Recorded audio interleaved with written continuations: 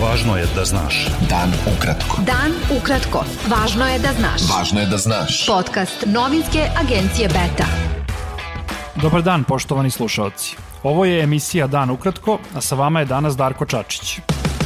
Skupština Kosova izabrala je novu vladu na čelu s Avdulahom Hotijem iz Demokratskog saveza Kosova. Za izbor Hotijeve vlade glasao je 61 poslanik, protiv su bila 24, a jedan uzdržan.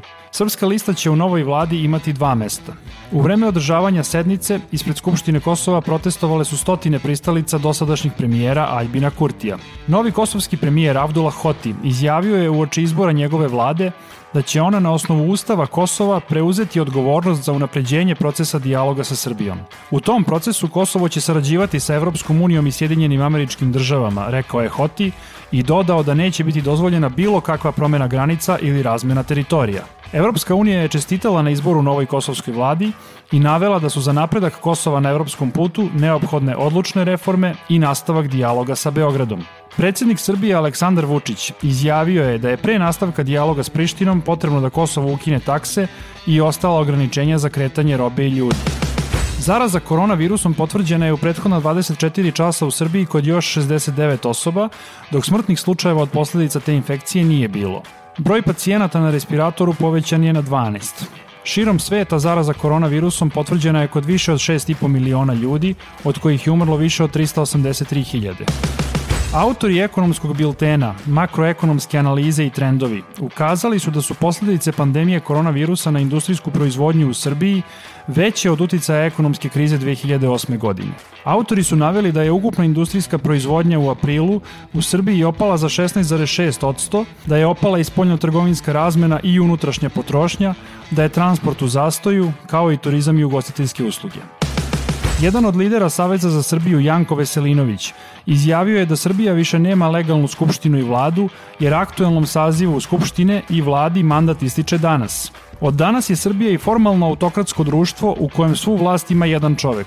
Svako ko se predstavlja kao poslanik ili član vlade Srbije od danas to čini lažno, jer nema nikakve razlike između njih i svakog građanina Srbije, rekao je Veselinović.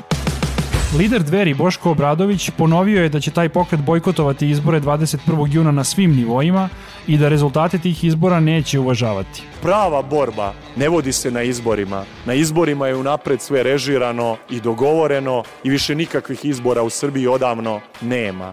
Prava borba vodit će se u našem vanparlamentarnom radu, na ulici i u svim drugim vidovima protesta, demonstracija, građanske neposlušnosti, bojkota izbora.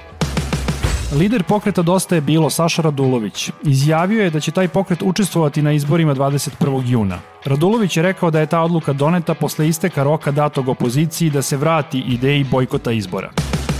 Srbija do kraja 2019. godine nije primenila 7 od 17 preporuka grupe država protiv korupcije, dok je 10 preporuka delimično primenila, pokazuje najnoviji izveštaj tog antikorupcijskog tela Saveta Evrope. Izveštaj objavljen danas pokazuje da je Srbija jedna od 3 članice grupe država protiv korupcije koje ni jednu preporuku za sprečavanje korupcije poslanika, sudija i tužilaca nisu primenile u potpunosti. Ministar spoljnih poslova Crne Gore Srđan Darmanović ocenio je da državni vrh Srbije i mediji koje kontroliše pokušavaju da izazovu političku nestabilnost u Crnoj Gori. Darmanović je rekao da Beograd na taj način skreće pažnju sopstvene javnosti sa unutrašnjih problema, afera i nerešenih pitanja. Beta. Dan ukratko. Desetine hiljada ljudi protestovale su na ulicama američkih gradova i u utorak uveče uprkos policijskom času i drugim merama. Demonstracije zbog ubistva Afroamerikanca Georgea Floyda tokom hapšenja u Minneapolisu bile su mirnije u odnosu na prethodne dane. Sukobi policije i demonstranata izbili su u Njujorku gde je bilo i pljačke.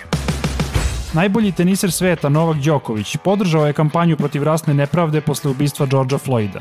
Đoković je na društvenim mrežama postavio crnu fotografiju s natpisom na engleskom jeziku "Crni životi vrede". Kampanju su potom podržali i Đokovićevi najveći rivali Roger Federer i Rafael Nadal.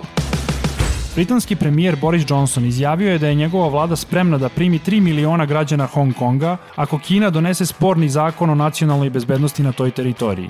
Hong Kong ima 7,5 miliona stanovnika koji strahuju da bi donošenjem zakona bio ugrožen visok stepen autonomije te teritorije koju ona ima u svim oblastima osim u spoljnim i odbrambenim pitanjima. Bilo je ovo sve što smo vam pripremili za danas. Emisiju je vodio Darko Čačić, slušajte nas i sutra od 19 časova. Pratite nas na portalu beta.rs. I društvenim mrežama. Važno je da znaš. Dan ukratko. Podcast novinske agencije Beta.